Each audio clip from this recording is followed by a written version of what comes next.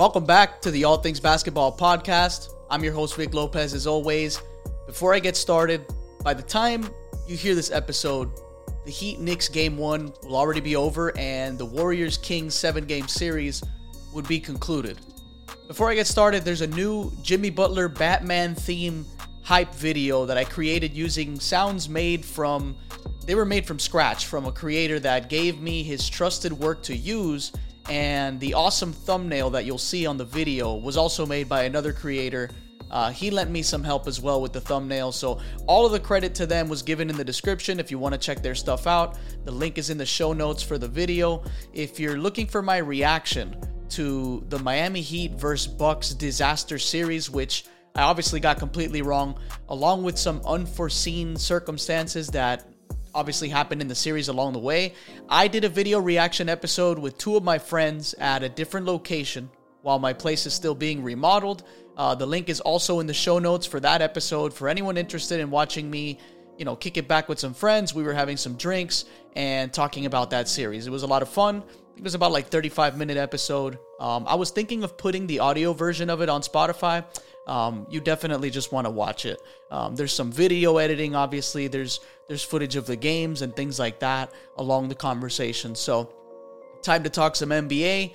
Obviously, it's been a while. I think it's been about a week and change since the last episode. The remodel really made it just hard for me to get that kind of thing done, just trying to record episodes. But Cavs-Knicks, the series went as expected in terms of how ugly the series was going to be, how grimy it was, the slugfest, just ugly performances here and there, just due to hard-nosed basketball. I did say that this would be, this would shape up to be like a mid-2000s-ish style of a series, and we got exactly that. But what I didn't expect was to watch the Cavs run into a wall and lose in a 5-game series with home court advantage on their side. So it was taken away immediately in Game 1 by the Knicks. Cavs just looked like the worst 50-win team of all time. They literally got hit by a New York Knicks truck. Just a bright orange and blue, whatever the color would be for a Knicks truck. And I gotta give credit to the Knicks because they came out of an ugly game after ugly game as winners, and it speaks to the resilience of that team. It speaks to Tom Thibodeau's coaching experience, who clearly outcoached JB Bickerstaff. He benched Julius Randle in a fourth quarter in that series, which proved to be huge. And I told you guys when I did the trade deadline pod that Josh Hart was a sleeper trade. And I told you guys, if for any of the Knicks fans on that trade deadline pod, that the Knicks fans were going to be happy and they were going to fall in love with Josh Hart. He was awesome in this series. And RJ Barrett, who looked awful to start the series, he played big time from the middle and on and never looked back.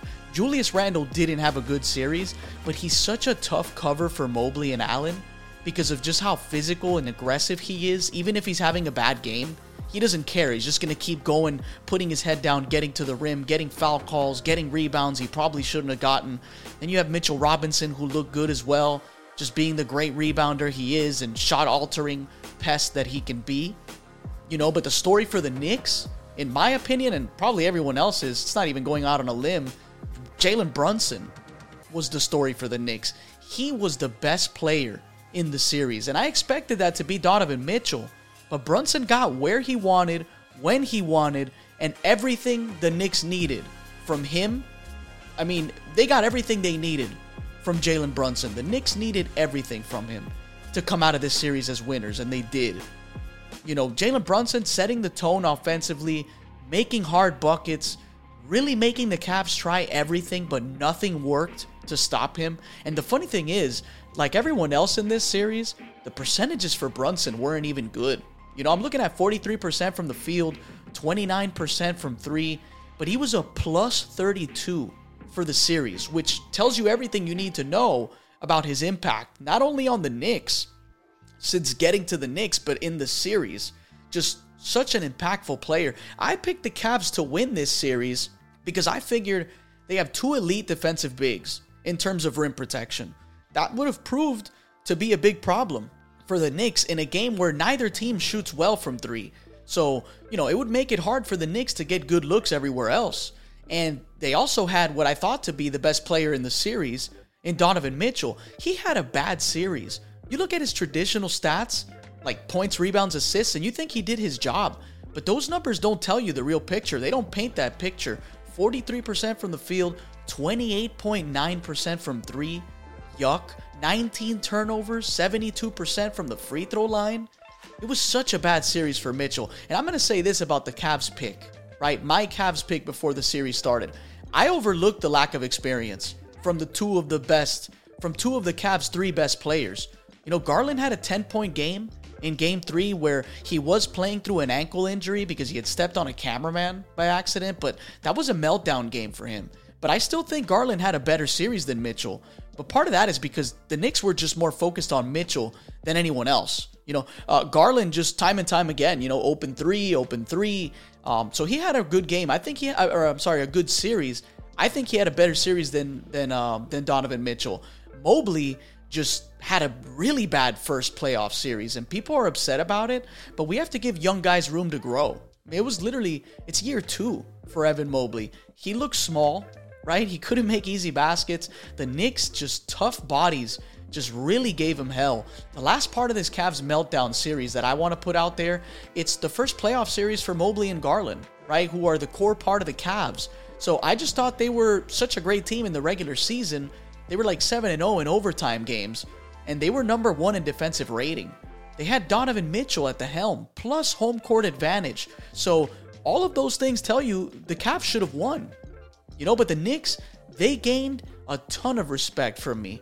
And they really look like a team that can make the conference finals with Milwaukee out of the way now. You know, but Jimmy Butler and the Miami Heat, they're going to have something to say about that today at 1 p.m. Eastern time. Quick thoughts before watching this Heat-Knicks series.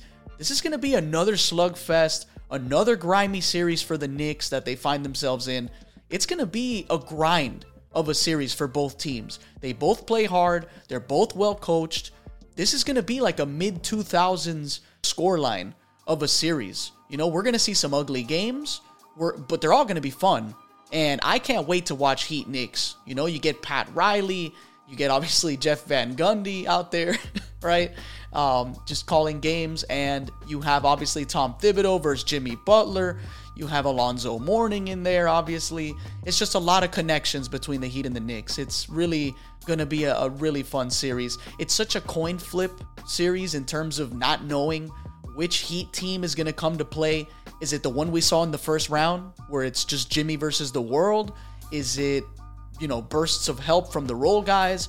Or is it going to be a Miami Heat deep playoff run that nobody saw coming except for the Heat fans themselves, right? And they just get to a conference finals.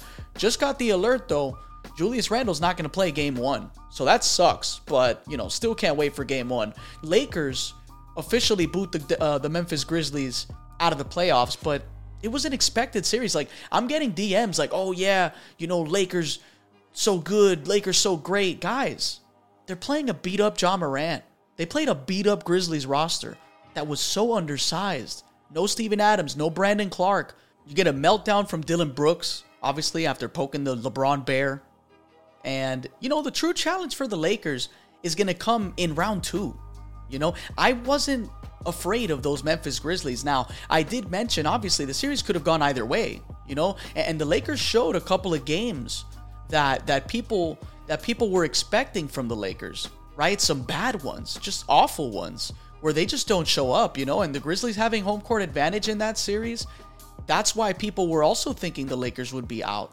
I thought the Lakers would beat the Grizzlies, so I wasn't surprised by this, like I said, they were playing a beat-up Grizzlies team. So, the true challenge, like I said, round 2, whether it's the Kings or the Grizzlies. And speaking of Kings-Grizzlies, 7-game series that I thought would go 6. Game 7 is today, 3:30 p.m. Eastern Time at Sacramento. I'm going to go with the Warriors in a high-pressure environment game where we need the best of everyone to win. I trust Steph. I trust Clay. I trust Draymond. I trust Wiggins, Looney, Steve Kerr. Poole is always going to be an X factor, but you never know what you're going to get with him. Can the young Kings win in their first ever Game 7 together at home, right? The energy is going to be crazy from the fans at Sacramento. Warriors, If they want to win this game, they have to start strong. They have to be solid to start the game. You need to keep the crowd under control as much as possible, because if you get off to a bad start, it is a mountain to climb, especially at Sacramento. Those fans are going to be out of control. Warriors already took one on the road, and they've been awful on the road all year. Can they take a second one? This isn't your average second road game. This is game 7. Like I said, I will pick the Warriors. I value experience. I just think the better player in Steph, right? The best player in the series. I trust him. He hasn't been great in clutch moments in his career, but I trust Steph. I just trust the Warriors. I want to move on to the next one here. Celtics Hawks. It was a really good series. It was really fun. I was right in terms of predicting a 6-game series. Everyone else was saying it was going to be a sweep. And the two things that I told you guys came true. The Celtics had a cold game, right, where they got out-rebounded in as well. That was one game for the Hawks. And then the Hawks had a crazy shooting night, right? A couple of those, right? But one of those obviously came out in a win. So it was a great 6-game series for all the rumors about potential Trae Young trade in the offseason, which we still don't know if that's going to happen or not.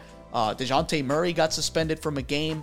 Trae had great moments that remind you he does have a ton of value for a team in terms of playmaking, shot making, creating fouls off of contact, making his free throws all the time. He never misses floaters. The Hawks have a lot of decisions to make this offseason. Do they move away from DeJounte Murray already, who had some bad moments, but overall, he had a really good series. He made every free throw in this series. I think he only took 9 though. 37% from 3, which is above league average, which is solid for him. He averaged 23, 7, and 7, basically, right? 6.8 assists, but I'm rounding that. So 23, 7, and 7, that's really good. Do they keep it together? Do they keep the team together, obviously, with Quinn Snyder, who came along late in the season? Maybe they want to try a training camp and a few games to start the year before making changes. I really like this Hawks team. I think they were just poorly coached throughout the year, and I want to see what it looks like under a full training camp with Quinn Snyder. When I say they were poorly coached, I'm not talking about Quinn Snyder. So I also told you guys, John Collins is just good. So many people around me, they tell me the Hawks have to move him, that he's no good, he's this, he's that. Go look at the last 2 games in that series. Game 5, Game 6 were a display of what he can do if you involve him. So often the Hawks kind of just, don't get him involved. But when he's involved, Game 5, 22 points, 50% from the field, elite, 44% from 3, 4 for 9, right, from 3. And then Game 6, he gets 16 points. He's blocking shots, 75% from the field, 3 for 4 from 3, just doing a little bit of everything. I love John Collins. He can protect the rim. He can get up and down if you want to go small. He can space the floor if he gets enough touches. He can shoot in the mid-range. He can also make free throws. 83% from the free throw line in this series. That's huge. That's huge, And I want to move on, obviously. That's, the Hawks, like I said, they've got some thinking to do. Clippers versus Suns. It was an awesome, entertaining series, but it was cut short in terms of seeing both teams at their peak. Once Kawhi was officially done for the playoffs because of a torn meniscus, some people calling for Kawhi's retirement. They're upset that he missed so many games, like me, obviously, that, load management all year long in the regular season, and then he just goes down in the playoffs anyways, but he looked like the best player in the series outside of Devin Booker. Kawhi was awesome in the games he played, but Clippers, like some other teams that were bounced early, they also have a lot of thinking to do. It's always the same story at the end of their playoff runs. Oh, well, if we had PG, if we had Kawhi, it's always the same thing. Bottom line is, you never have the both when you need them most. And a report came out not long after that series that they're still keeping PG and Kawhi, right? They're still keeping that duo together. But believing a report like that with so much time in between the next season would be foolish. Things change. We don't know how serious Kawhi's health situation is, but the Clippers showed so much heart and they really played well without their best players. Russ didn't have a great efficient series, which we know is going to happen, but he had huge winning moments and he somewhat revitalized the narrative on himself. You know, bottom line, Suns got away with not having to play a super difficult series. Even without Paul George, that looked like it was going to go 7, you know, before Kawhi went down. That's what I'll say about that one. I'm going to have a Denver Nuggets versus Phoenix Suns pod on the next episode, along with today's Sunday games, and also previewing the Sixers-Celtics historical rivalry between two cities that goes way, way back. And that's going to be a fun series also. It's going to be really a tale of two, I want to say, opposites, you know, just a big in Joel Embiid. You know, what's going to happen? I don't want to give away too much of my thoughts because I want that to be a pod in itself. I wanted to drop a quick pod here before the series starts. You know, those are my quick thoughts on the first round games. That's going to do it for this episode. This is the All Things Basketball podcast. I'm your host, Vic Lopez, as always, and I'll catch you guys on the next one.